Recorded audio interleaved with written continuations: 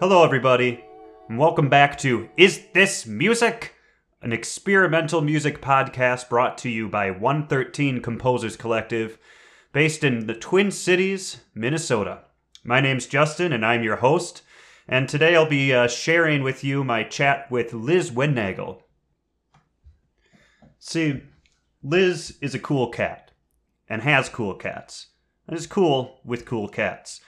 And we talk about their cool cats for an extended period of time. But the thing that I really enjoy about Lizz is that even that can turn into a really, really great rabbit hole about making sound, making theater, and making art. And as you're about to find out, there were plenty of rabbit holes for us to chase down. Before we dive into everything, a quick apology on my part. Near the end of this episode, Lizz and I talk about their upcoming performance of Mauricio Kagel's Zwei Akte, which is premiering tonight. It's the North American premiere, but it'll be premiering tonight, what day is it? July 8th, as part of the 113 Twin Cities New Music Festival. So as I said, that's happening tonight. And this episode was supposed to air before tonight. So, my apologies if you find it very interesting, but you're just going to have to wait for the next time. And if you're listening to this between today, July 8th, and Saturday, July 10th, 2021, get yourself down to Park Square Theater in St. Paul, Minnesota, and attend some crazy and beautiful concerts put together by 113 Composers Collective as part of their Twin Cities New Music Festival. Now, I babble enough in this episode, so I'll stop babbling now. Enjoy my chat with Lizz Windnagle.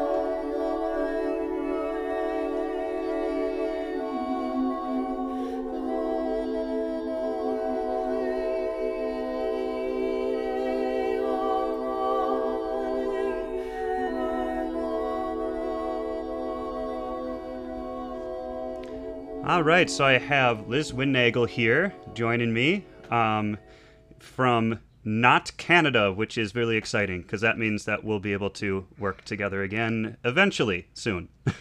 So welcome, Lizz. Why don't you introduce yourself to our listeners? Yeah, hi, I'm Lizz, as Justin said, and I use they, them, and she, her pronouns. And I'm a performer and theater artist and just big fan of all types of art. That's me. Fantastic. So we're going to go right into the kind of definition of experimental music here and everything. The deep dive. We're going to work back. We're going to do that, and then I want to hear about your cats. Sure. So, okay. We'll get the uninteresting stuff done, and we'll talk about cats for an hour.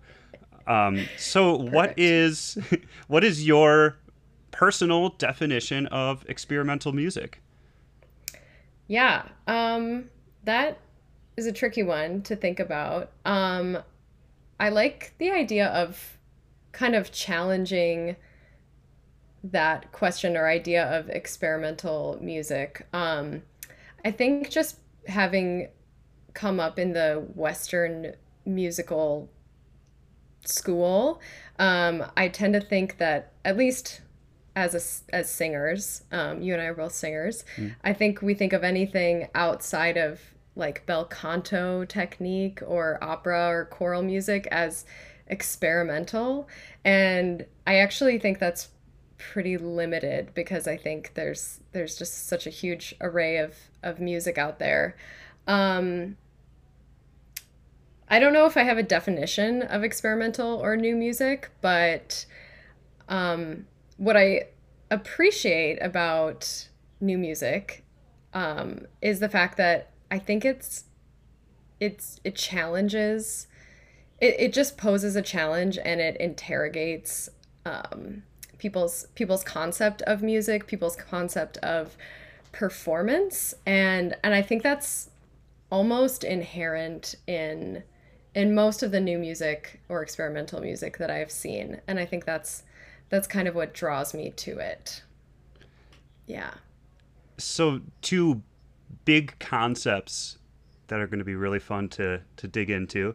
I love that you just used the word interrogate to be like kind of a self-assessing process, and that's the first time I've heard that. Heard it described as that interrogation. It's kind of intense, Mm-hmm. but it should be, right? Mm-hmm. Is that how you kind of think about? I don't know. Is that something you way that you kind of describe it to yourself? Yeah, yeah. I think it's funny that you point out that word because I think that it's become just a big staple of my vocabulary. Mm. Um, and yeah, integral to most processes that I'm a part of these days. And I think it's, I mentioned I'm a theater maker. I'm doing a lot more theater these days actually than music, and I think that is just a core principle of what I do in art making is just like the constant annoying child who's like, why? Um, yeah, but then also I think what's really cool about new music is that it just in itself it presents something um, that often poses a question or leaves people really like with a thought in their head, if that makes any sense. Yeah, it makes perfect sense. Yeah, a commonality amongst a lot of performers and creators I've talked to about new music is the experience of whoever they've invited to the concert, whoever bought a ticket. The first question is basically, what? Yeah, Mm-hmm. what did I see? What did I, and so this is already something that we've have dug into it with some people on this podcast, and I will never stop digging into it because people need to. I think people need to know that that question is good. It's healthy. It's natural. So yeah, it's an interrogation. That's Yeah. gonna stick with me. Yeah. Yeah. Well, and I also something popped into my mind. Like I think I'm really big on like value judgments of good and bad Hmm. in several of the spheres that I'm working in. Another big sphere that I work in is with like people with disabilities and, creating art that challenges disability and Hmm. also at the same time kind of like challenges art. And I think there's something in common with the type of art that's made by kind of like outsider art, I guess that Hmm. you would call it, and then new music, which is that many people ha- seem caught up in like, well, is it good? Like, what is the excellence value? What is how is it furthering my experience of what's good about art or like how am I enjoying it? And I think um yeah, new music challenges that. Yeah. Um Because yeah. it gets into beauty, right? Which Mhm. is a Mhm. highly, I mean, in just society in general is another, you know, deep, deep, deep rabbit hole to get into. Um, Mhm. but we'll stay on the surface of music and let that seep in for everybody, you Mhm. know. Yeah, for But sure. so that goes back to the other thing that I thought was really interesting in your definition. The standard definition of new music and experimental music being defined is through Eurocentricity, right? Mhm. Using the same criteria that we would use for Baroque music, basically, and then Mhm. expecting that to carry over to something that was made last week, and completely ignoring, that other cultures have been using what Western cultures consider dissonance and atonal and weird and Mhm. everything. That's folk Mhm. music to so many other cultures. Yeah, I think, well, just to kind of go into like an anecdotal thing, I feel I of course kind of want to talk about some of my some of my work that I've done with Artemis, my new music experimental vocal ensemble, and just kind of our journey of figuring out sounds that are in the extended technique I don't know, library or outside of bel canto technique, or choral technique. And yeah, I think that's where we sort of discovered that it's just sort of endless. And then also that, yeah, other cultures have just, they've been doing it, you know, like they have all these other techniques. There are so many techniques outside of Western tradition that are not necessarily valued the way that they should be. So I think one thing that I do like about new music is that it gives permission, and it gives permission to explore, to transgress, to challenge, and kind of explore, and also go in with this humility of like, other people have been doing this, you know, this isn't necessarily, this isn't new, this is new music, but is the technique new? Maybe not. Yeah. Yeah. Right. Well, and same could be said for you labeling it, because I know there's kind of a back and forth of, oh, new music or experimental music, you know, and I know that experimental is kind of, you know, comes out of the desire to separate it from, you know, your like new grand operas that are being written that are very much in kind of more romantic, neo-romantic style, right? Which is all well and fine and everything, but it's not experimental, Right. You know, it's not pushing the envelope. But at the same time, I agree. It's you might be experimenting, but you're experimenting with things that other people have figured out. You know, and so the definition and of that experimentation, it should move a little bit further past weird sounds and into how are you using that weird sound differently. You know, which I think might lead into kind of theater making a little bit.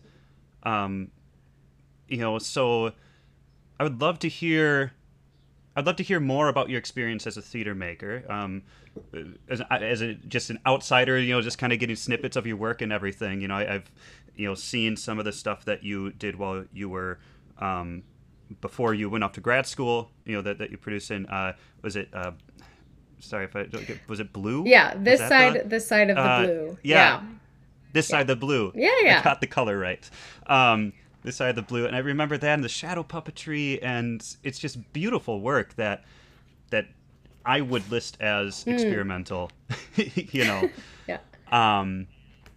And yes, but what I don't know is how you've transcended that since in the last couple of years.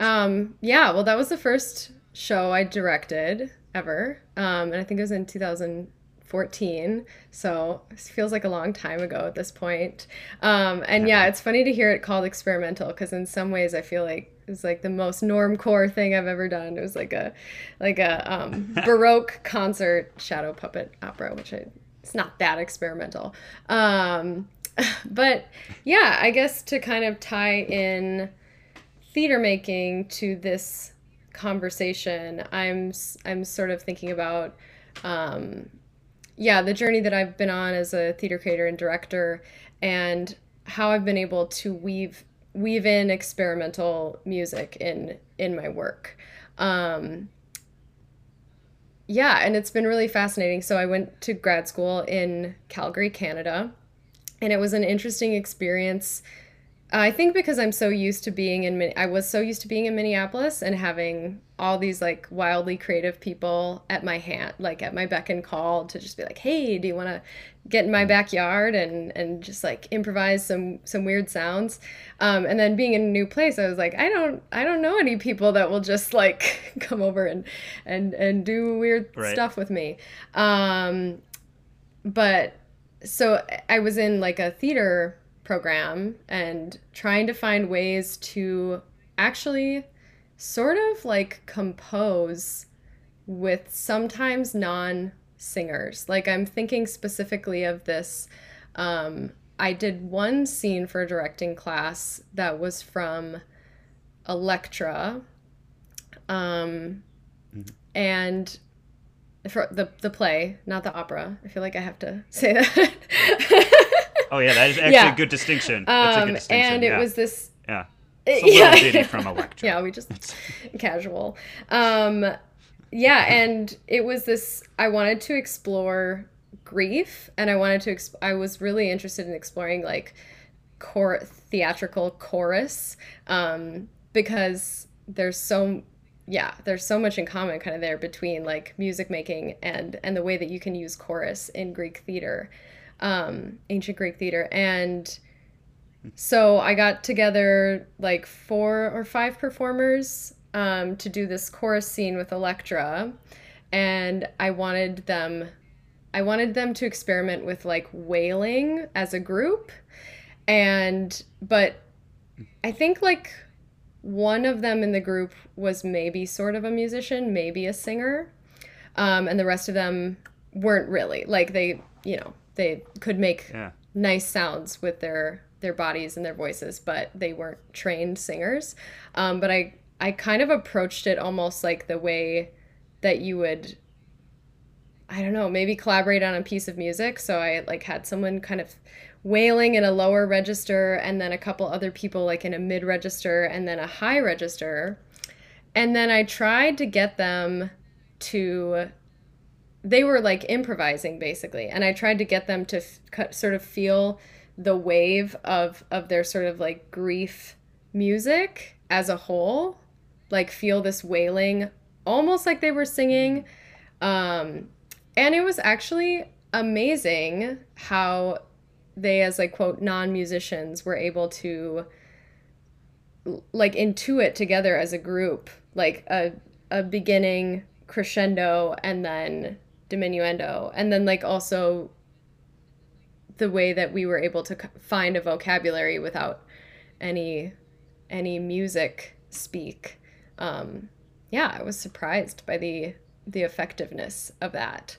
So that is an example of one way that experimental music and voice has kind of like gotten its way into my theatrical practice.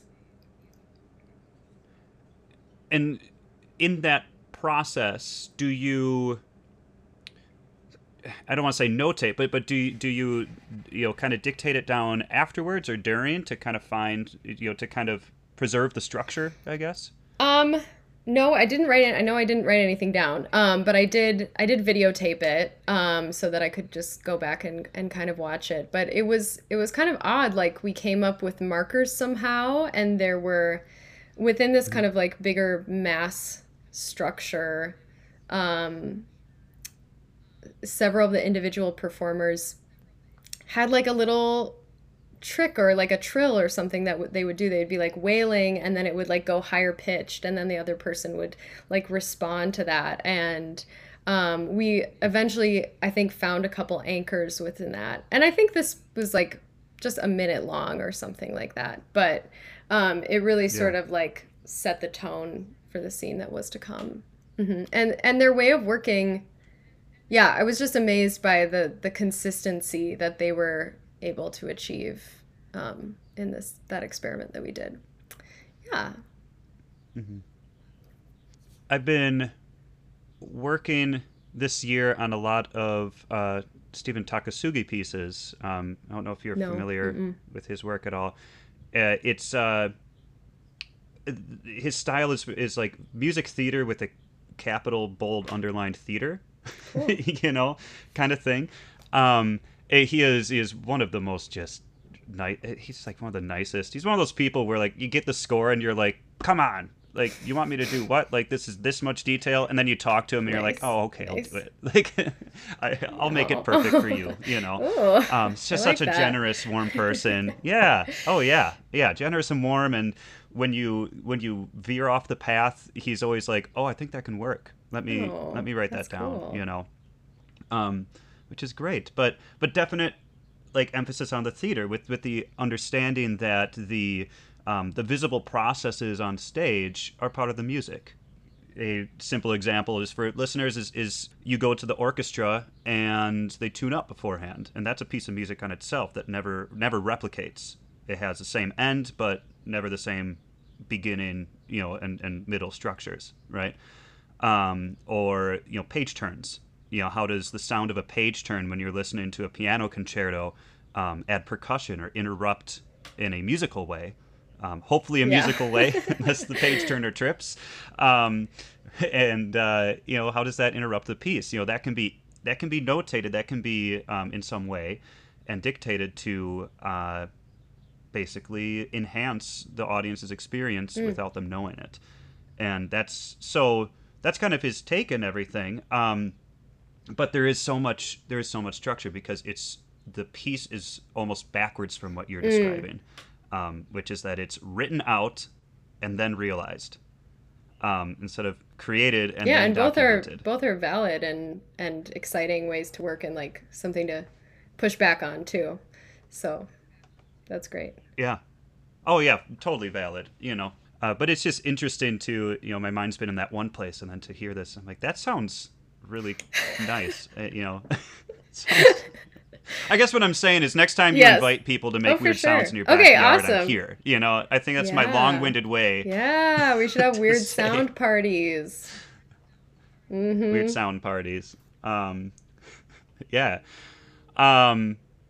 That's I don't know why, but I have a very strong urge to ask about your cats, because they're beautiful creatures. Yes. Can we, and then see if this leads us back to music Maybe. and art? Yes, I mean, they are works of art. Yeah, they've got some great noises too. Yeah, so their names are Winterborn and Olympia. They're kind of like pretentious. Yeah, they're cats. Yeah. They're both sleeping here with me. They're probably listening and judging. But yeah, Winterborn's named after a character from a Henry James short story. And he's 9 years old, so I've had him for a while. Yeah, and then Olympia she's named after the doll from Tales of Hoffmann. Yeah, because I love that aria, and I love that opera. Yeah, I like singing that one. I know. Yeah, and I just like the creepy doll aspect of that opera. I would love to direct that. So, yeah. I don't know. Shout out if anyone needs me to make a creepy doll opera. I am here. Available. Yeah, and let's see. Olympia, speaking of sounds, yeah, I think she like mimics birds, I swear. And I need to Google if this is like a thing that cats do, but she really like, I'll take her outside and she's like, yeah, it's really, I think she's trying to mimic them or something, but I don't know. Yeah. So they're perfect. I know I've read, like, like most cat owners, like the amount of concern and that I have for my cats is the same amount of concern that I have for children. It's like, it's like, I'm going to Google this. Like, I got to figure it out. Do I need to worry about anything? And so I have read multiple articles that cats mimic their humans' sounds. Mm-hmm. So I don't think it'd be far off for them to mimic the birds in the backyard if they're this triggered consistent, I feel like I actually just remembered that I had a dream that last night that Olympia was barking like a dog. So yeah, it's on my mind. That would be unsettling. Yeah, there's a YouTube video of a cat barking, and then its owner like discovers it barking, and it gradually goes from like ruff, ruff, ruff, meow, meow, like as it gets discovered. I hope that it's real. I hope it's not fake. Yeah. It's on the internet. It's real. Of course. Yeah. Right? Yes. That's how it works. So yeah. Well, so this is maybe the through line. It's, do you ever I totally talk to my cats all the time and try to speak their language. And sometimes I make a sound that I'm like, I'm going to put that in the vault. Does that ever happen to you? Most definitely. Yeah, and I am living alone for the first time in a really, really long time, or like ever maybe. And so, yeah, I've gotten a lot more comfortable talking to my cats all the time. And it's pretty fun. And I think like I do actually think that they understand a lot of it. I think so. Yeah, I, any sounds I sing very obnoxiously to them. Like yeah, musical theater and yeah, anything you can think of. yeah, as to be expected. I mean, Got to go yeah. for it. I mean, if you're a sound maker, you got to make Mhm. sound to your animals, right? Um, so thinking of yourself as a theater maker, as a musician, now that you're back home after years of being 3 years of being in a different country, even yeah, do you have any plans for what you'd like to make and kind of contribute back to your home now that you're here again? I would say that I have a clearer it is really wild, first of all, to just be back Mm-hmm. and everything is so familiar. But yeah, I do feel like a little bit of a different person in a great way. I feel much more confident in my ability to collaborate and also facilitate performance creation. So my master's was in directing in theater, with a focus on devised and interdisciplinary theater. So I was focusing most of the time on techniques to create in the rehearsal room with other artists and kind of draw out their strengths. So I wasn't focusing really on like directing Shakespeare or something like that. I was definitely playing with experimental creation. Um, so, but also within that process, it was funny to be getting a directing degree when I sometimes feel as if the role of the director might slowly deteriorate in a good way in as we move into less hierarchical ways of working. But I do think that a lot of the skills are still super important that you would learn in directing school or as a director. So I feel really excited about my ability to facilitate working with other artists, my ability to find those questions, to interrogate, and also offer just more exercises. Like, okay, this is the piece that we're doing. What if we try doing this specific exercise that I know? And so that's Mm-hmm. really exciting. Yeah. Something that is in music culture in general is there needs to be more directors that view themselves as a facilitator and not Yep. a captain. And there's definitely people doing that here that I've worked with, and those have been my favorite Yes. people to work with. But it's not the culture; it's the exception. So it's really exciting to hear you. I mean, I was thinking I was thinking that and before you Yeah. said facilitate, and so it's really exciting to hear that that's just organically part of Mm-hmm. how Mm-hmm. you define this. Yeah, it's really important. And I don't know, something sticks in my head too. We're not talking about opera, but we're kind of talking about this world of music and theater directing. And I met this she's a pretty successful young director in Toronto, and she said something to me that was both inspiring and really sad. And she said, Usually go yeah, hand in and hand. she seems like a really awesome director, and she said, "Oh yeah, I just give the singers like a tiny bit of agency, and they think that I'm like the most incredible person ever. Like I just reinvented everything." And she's like, "I'm just giving them like 1 cent of freedom and say in the process." And I was like, whew, well, that says a lot about the way that these Mm-hmm. directorial processes often run, but it is also really good that that you are willing to hand things over to singers and inspire them and treat them like artists, because I think that was one reason that I ended up going into directing. And maybe you can, this resonates with you. I just think that the way performers and especially singers are often treated is like that they're not artists, they're just line cooks. And, and Uh, I just think that's so wrong because they're often, the most creative, wonderful, interesting people. Yeah. mm-hmm. And there's such a I'm, I like that you use that comparison to a very good friend of mine, Alex, who will be listening to this. So hi, Alex. He's a hi. He's a fantastic chef. Bird in hand is his pop up and everything. But we have conversations pretty often about about the parallel between cooking and is an art, right?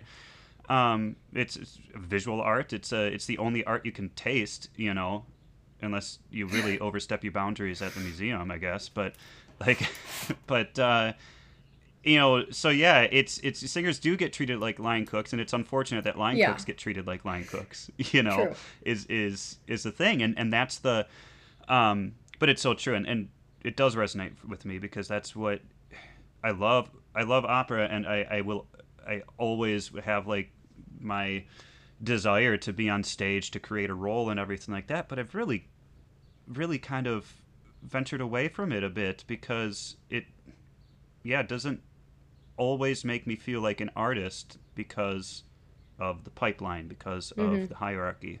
I just want to. I mean, it hasn't changed since I was 14 years old. I just want to be in a band. Awesome. And opera doesn't feel like a band 90% of the time. Mm-mm. Yeah. But how you're describing, devised theater and how you're describing your approach to directing and creating very much sounds like being in a band. Totally. Maybe a great segue then. So we're talking about bands. Let's go down the rabbit hole of like, how'd you get your current soundscape? What you grew up listening to? Oh, that's so funny. I was thinking about that earlier today, because I grew up conservative Catholic, if you can believe it. Same. So yeah. It totally worked. And but also I was thinking about specifically music. So my mom is a church choir director, so that is how I got involved in music, and I'm super, super grateful for having grown up that way. I mean, I learned Gregorian chant and I learned like polyphony as a really young person, and I got to sing all this stuff, and I'm sure that's where I got interested in it.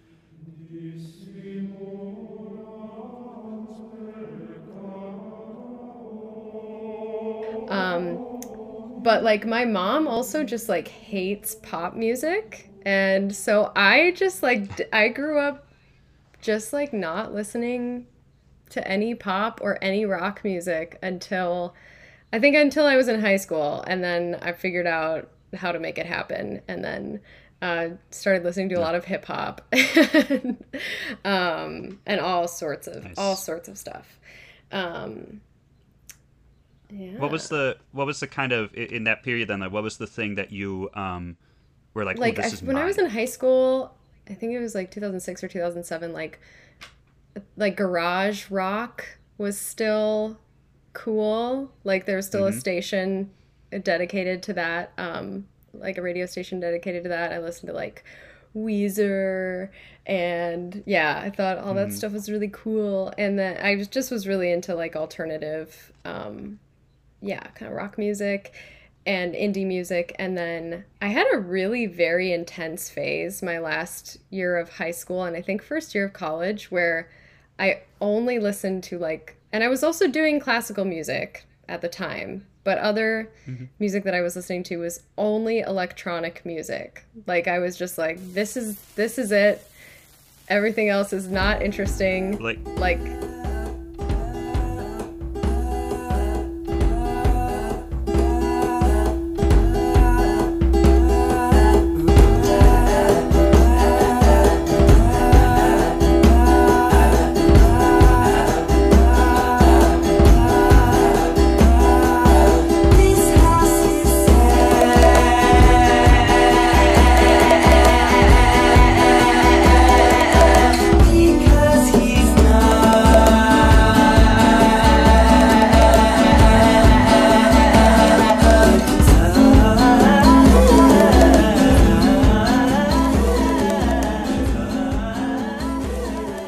had like a couple mixed CDs, and they had like all the songs that I liked. Oh, yeah. And yeah, the mixed of course. CDs. It's fantastic. Yeah. I think I still, like, down in this basement, I have like a stack of burned CDs that I always like pop in to see like, what was this? And sometimes it's like a recorded lesson from undergrad, and sometimes it's like emo hits from 2005, like, you know, and it's always, and then I just put them away. They get a little bit more scratched, and I lose like one or two more tracks, which I think is kind of fun, actually, you know, like, yeah. This is sort of a cursed topic, but I don't know, did you ever do the thing? This is so gross, actually. When I was in high school, we would clean off our CDs by putting them in the toilet. Did you ever do this technique? You put your CD in the toilet and you flush it. And then, like... and the water helps it somehow. And then you wash it off, clearly. Like, you wash your hands, everything. But, yeah. I've heard this is something that other people have also used. This is not just me. I will. Look it up. I'm going to take your word for that. I believe you. Like, that totally sounds like something anybody into mixed CDs would do. Like, because, you know, mixtapes, you know, mixed CD comes from the mixtapes, right? Who makes mixtapes? Like, people who make music in their basements. Like, it makes sense that they would try flushing a CD down the toilet, you know? Unfortunate. So when you say that you didn't have like pop and rock in your life, you mean that it was like mostly classical? I think so. Music. I think like my mom listened to like a few like oldies, and I do actually think I had like an Aretha Franklin CD. I am getting the spirit in the dark. I'm getting the spirit in the dark. People moving, oh, we're grooving, just getting the spirit in the dark. But yeah. It was so good. Rebel. It was pretty limited. So, and I think I'm still like, I haven't completely caught up. Like, people will make references to like certain rock things, and I just like haven't. I'm like, I have no idea what they're talking about. Like AC/DC? Right. Who's that? Yeah. What?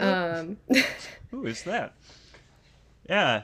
No, and it you know, I kind of, you know, empathize, because I was raised, you know, maybe not like conservative Catholic. I found out recently that, you know, my mom like picked the church we went to because it was at the time, you know, not like super conservative and everything, which was cool. I was like, Ma, we should have talked about this earlier. But also, hi, Mom. Hi. But she listens too. Hi. So that was kind of cool to know and everything. But I do remember sneaking my music. Like, there was Joey Allen was his name. He wore a Slipknot shirt, and he got not expelled. He got suspended because he wears the Slipknot shirt. So I totally listened to Slipknot because we had school uniforms. We had a dress down day or whatever, and he wore it. And they're like, "Oh, that's devil music," and we had to go home. That's intense. Yeah. It's very intense, but still, like, to this day, I have trouble like remembering band names, because it wasn't really like that discovery thing. It came so much later in life. Like, I just heard Stooges for the first time this year. You know, right? Which is really crazy. I heard Iggy Pop, it was the 80s stuff, and I didn't like it at all. So, yeah, I heard the Stooges for the first time this year. Those late discoveries. Yeah. I feel like I discovered like Patti Smith very late in life, and was just like, oh, this is awesome. 16 in time to pay off. I get this job in a piss factory inspecting pipe. 40 hours, $36 a week, but it's a paycheck, Jack. It's so hot in here, hot like Sahara. You could faint from the heat, but these bitches are just too lame to understand. Too goddamn grateful to get this job, to know they're getting screwed up the ass. All these women that got no teeth and gum or cranium, and the way they suck hot sausage, but maybe I wasn't saying too much neither. I was more. All right, so then you discover Weezer, which is in terms of garage rock and like kind of commercial garage rock, they're kind of a weird band. And they're challenging. Like it's all it's bubblegum, but then like the lyrical content and just kind of the little like twists and everything like that. They really do. I think they've always challenged the listener in their singles and everything. So I think that's logical to and they just where you're sing at now. super weird. Say it ain't so, whoa, whoa. They're still fun to imitate. It's they're kind of playful. Right? They're playful. I do like playful music. I think that's probably the through line. Probably. The through line. Yeah. Is there any other kind of, trigger points in your music journey that you so after Weezer? Got electronic music. Yeah, and then I think in college I got more interested in sort of like noisy sort of music. Like I really liked Tune Yards a lot. Look at me in the picture. Who's in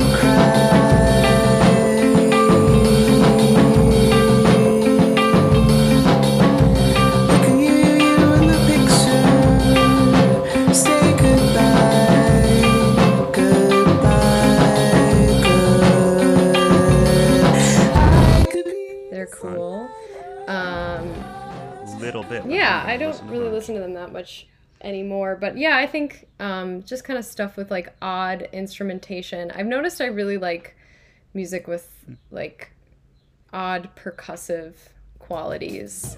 I like a good prepared piano. There's this band Mikachu and the Shapes. I really like them. Yeah, they're really awesome. When I feel sad, when I feel sad, when I feel sad, when I feel sad, when I feel sad, I want it all. When I feel sad, I want it all. To be okay, to be okay, to be okay, to be okay. I started listening to a lot more like R&B and female hip hop and stuff, and that's like a lot of what I listen to now. Yeah, my favorite artist right now her name's Jungle Pussy. She's incredible.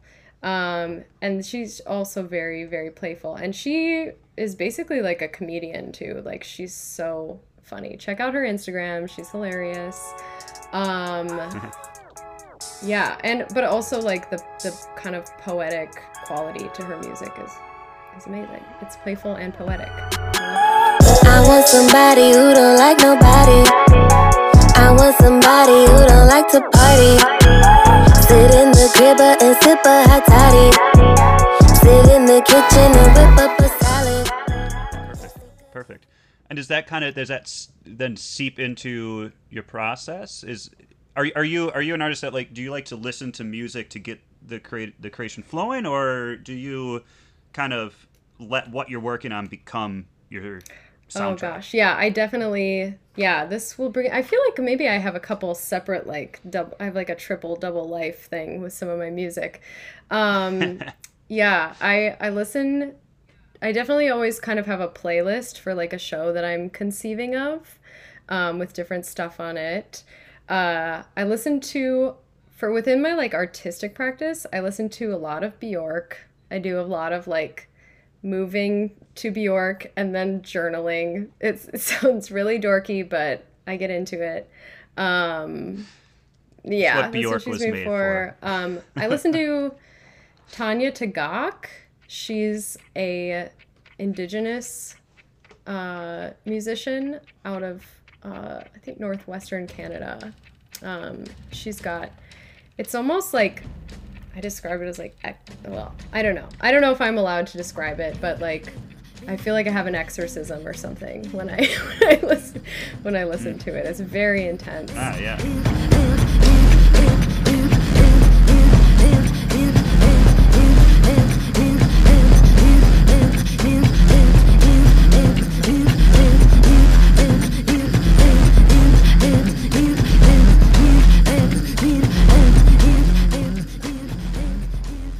Yeah, and then usually with every theater show that I'm directing, I'll have like one or two songs that are really, even if they're not in the show, like they're kind of like driving the force of some of my thoughts. Like I'll listen to them all the time. My thesis show that I directed, the two songs for that were Someone in Love by Bjork. It's a cover of like a jazz standard by Bjork. Like someone in love.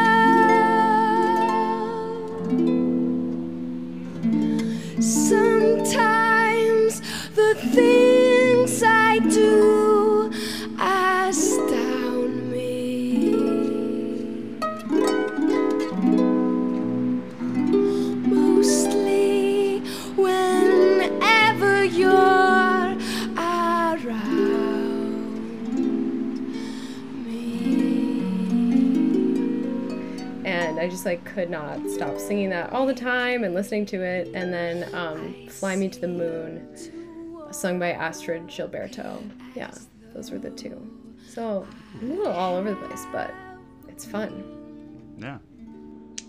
I don't know what other projects you have coming up, which I would like to hear about. But I do know that you'll be performing with 113 as part of the New Music Festival. You'll be performing a Coggle piece, correct? Yes. With Adam Zahler. Yeah, so we're doing that. We're doing two pieces actually. But the Coggle seems to be the main focus because it's 30 minutes long. So it's called Zwei Akte by Coggle, Mauricio Coggle. Okay. Yeah, yes, and I just learned recently that Zwei Akte is a double entendre in German for two nudes. So it does feature Acts and nudes. it does feature two nudes. So that's what Adam and I... So the piece is for harp and saxophone, neither of which Adam and I are playing. And then it also calls for two performers who appear on stage without clothes and then perform a reverse striptease. Which is translated from German. So we're taking some of the instructions with a grain of salt, being like, well, does this mean striptease or does this mean, I don't know, what could it mean? I am super excited for this piece, and it feels like, all the things that we've talked about, it feels really kind of in my wheelhouse and Adam's wheelhouse, because it's combining movement, theater, and music and devising. So I was like, well, this is something that I'm suited for. So this is going to be really fun. And we're rehearsing more than we might. No, we're rehearsing a lot, which is awesome.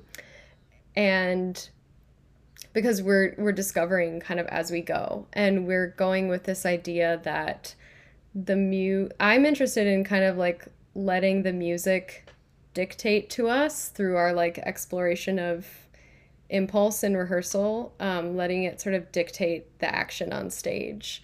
And it's great to be paired with Adam, who I know really well, because he has an openness to trying some weird techniques that I want to do.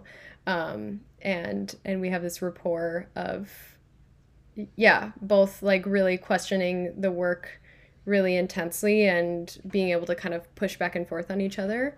And I'm super excited for it. So what is the, for our listeners, one thing that just as a little, kind of the background and everything, one thing that again has continuously come up in these conversations is the difference of expectation between more standard repertoire and new experimental or question mark music, right? And the main difference in that expectation is that mostly in standard repertoire, your expectation is for the story, and the narrative of things, and you kind of get that bow and everything, and you get the performance practice and the tradition, and you know where things are going to be. New music, you don't get that. You're continuously challenged, and there is a heavy reliance on aesthetic, so that the audience can interpret the aesthetic, and so the composer and the performers and the audience are kind of creating that decision together in the moment. That's all. So Yes. that's Yeah, it. that's it. So Yeah. when you're working on this piece, as you're creating this, is there anything in that realm that the audience should maybe consider or wonder about going into it? Yeah. Well, first of all, yeah, I think that's a really good explanation of kind of what to expect from new music. And I think I want to mention too that like one thing that I think got me interested in new music in the first place, experimental music, is like the possibility for theatricality, like you're saying, that is not necessarily linear or tied to a story. And there's kind of shock value sometimes, and there's unanswered questions, and I just love that type of art. But I also want to challenge the assumption that because it's experimental, that there's no story, or there's certainly hopefully not going to be a bow on it. And I don't know, you didn't necessarily say there's no story, but I think, yeah, I want to challenge that just because it's new or contemporary doesn't necessarily mean that there's no meaning, or that it's purely aesthetics, or that it's completely abstract. So that is how I've been interrogating this piece.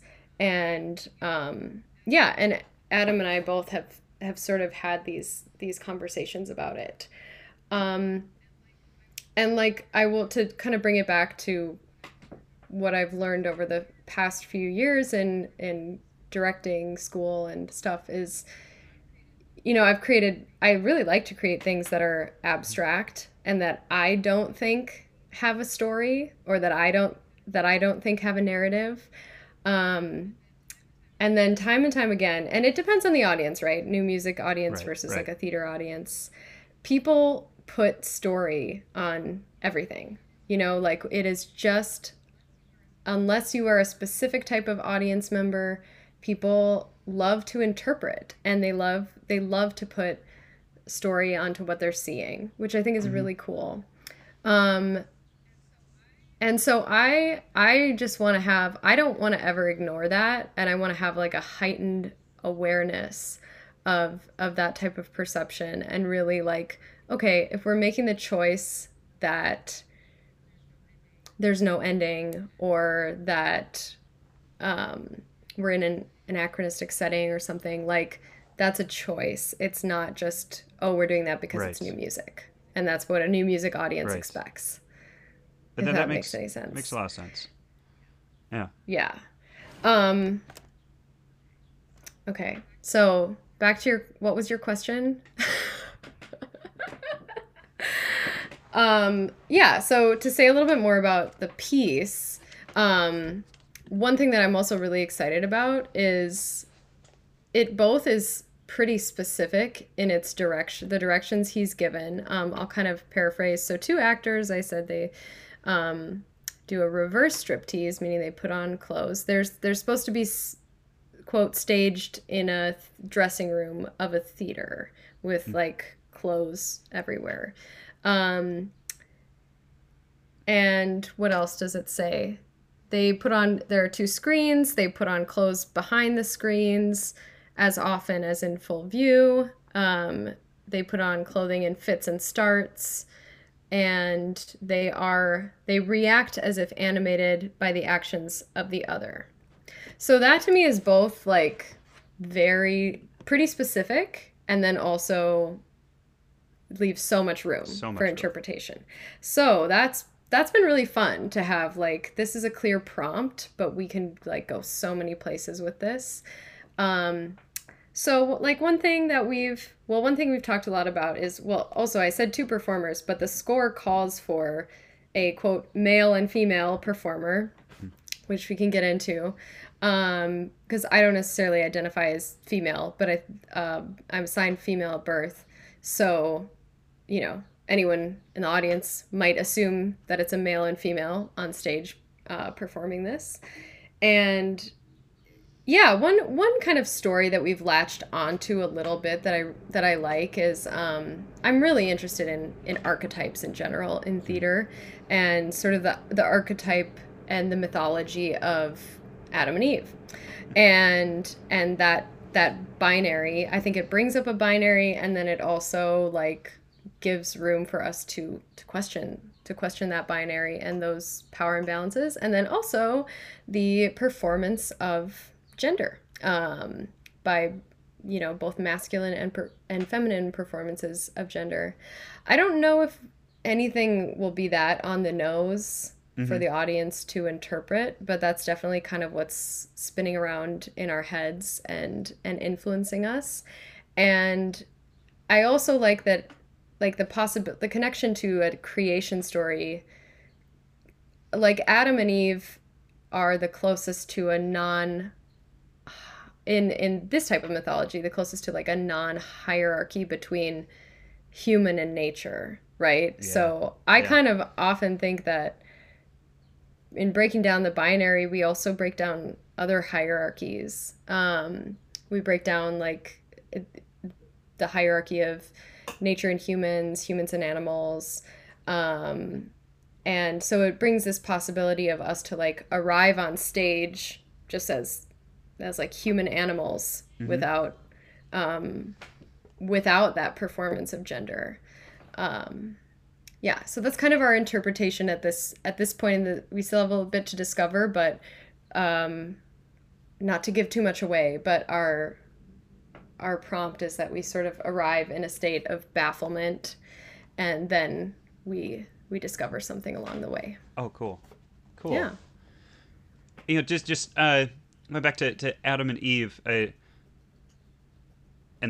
this might not even make it in, but going back to Adam and Eve, there's this theological perspective, and I'm going to use the word creator because I don't really like to think of God. I like to think about creator. So, where like, so Adam and Eve, male and female, this binary idea, night and day, right?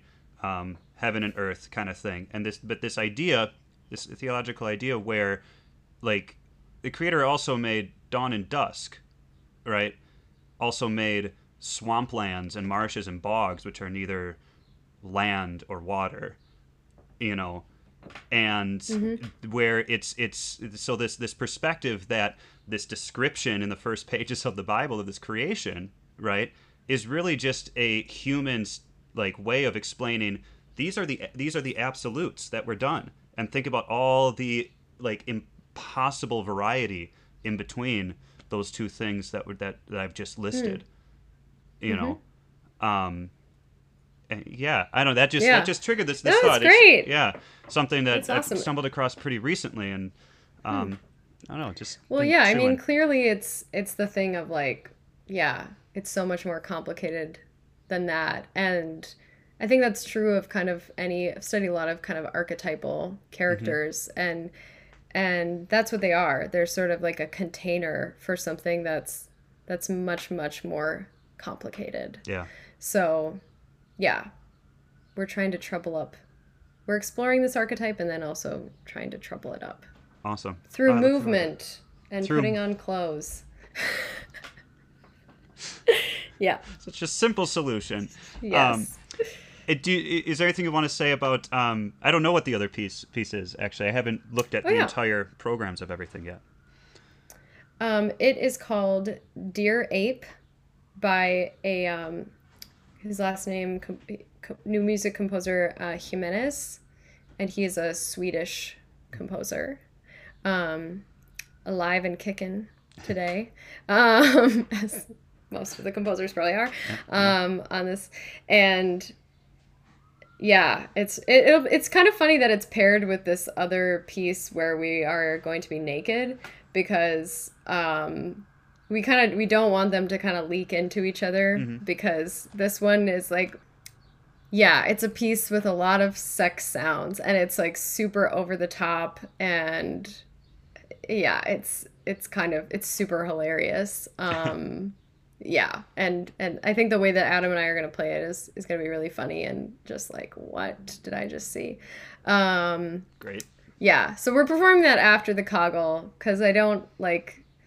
I also kind of like about the Coggle that we've sort of like desexualized it a bit, and I'm really interested in that type of performance. I did a show called Sing Me Naked like in 2016, and it actually like focused on nudity and feminine bodies, and you know, just a naked body is not inherently sexual, and I think it's like kind of problematic that thought is like very pervasive in our culture.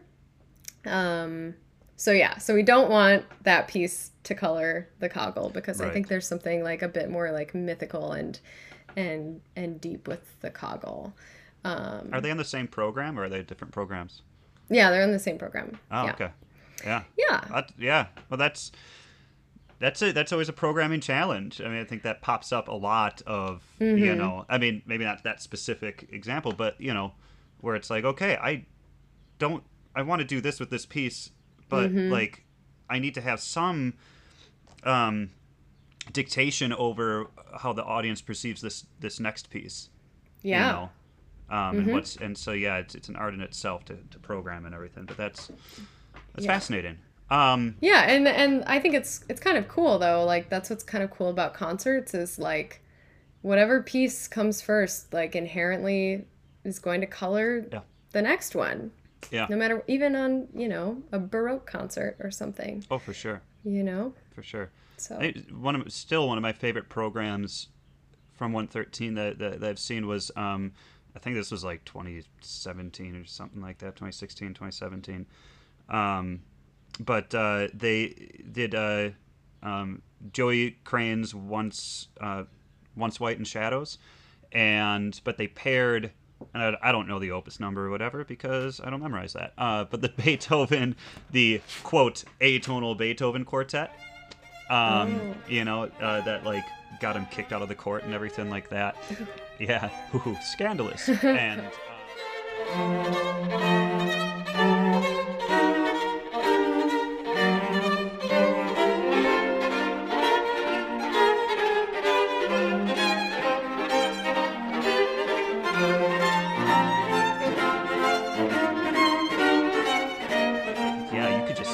space that like then when the quartet started up in this completely other, you know, environment of sound and everything, you see these light bulbs kind of going like, oh, I get it, you know, or yeah. That's awesome. So it was a really cool experience, but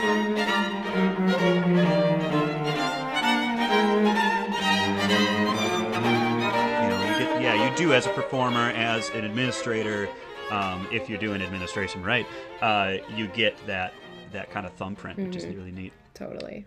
So, all right. So you and Adam have a great, you know, history and everything. And is there anything that you would like to embarrass Adam with? Oh. Maybe a new music icon impression. Such an icon. Yes, I would. He's iconic. Hilarious. So funny you ask that. Yes, so we did a piece back in the day. This was probably in like 2013, I think. But our other music icon friend, Tara Loper, put together a concert that was pretty cool at Jaime's record shop. And on that there we did some Ligety, and then there were these other pieces that were super cool and ahead of their time, Stockhausen Zodiac pieces. So this is like before everyone was like super into Zodiacs too. Ooh. I think I was already into them. That's why he's an icon. That's why Adam's an icon. Exactly. So a bunch of us they're really kind of short pieces that you can interpret however you like. So we each took our sign. So I'm Virgo, so I did Virgo, and Tara did Gemini, and then there are a couple others. And Adam did Libra. He's a Libra. And he did guitar and singing. And he was like improvising with guitar and like playing guitar. And I just remember this moment we had, and he was like going for a while. He was like jamming out. It was really good. It was awesome. I just remember we had this moment, or I was like with Tara, and she was like, "He sounds like Alanis Morissette." Adam was like, "Libra," like doing all this really cool, like kind of shifting ranges, but like the cracking, and we were like, "Well, we can't unhear this." So yeah, that was such a lovely memory. I think I remember that because later in the week I went in to buy Jagged Little Pill from Jaime's, and they were sold out. I'm just kidding. That didn't happen. What? I saw the really. Whoa. Whoa. Yeah. No, but that I can hear Adam's voice. I know. Doing that. I know. Maybe we can get him to do it again. I don't know if he would be down, but it was. Well, I think it actually sounded really, really good. It was just hilarious moment. I love it. That's great. Well, thank you very much for this conversation. This has been fantastic. I have so many things to chew on, and I really appreciate it. So thank you. Yeah, thank you, Justin. This was like super fun. Good. Yeah. Good.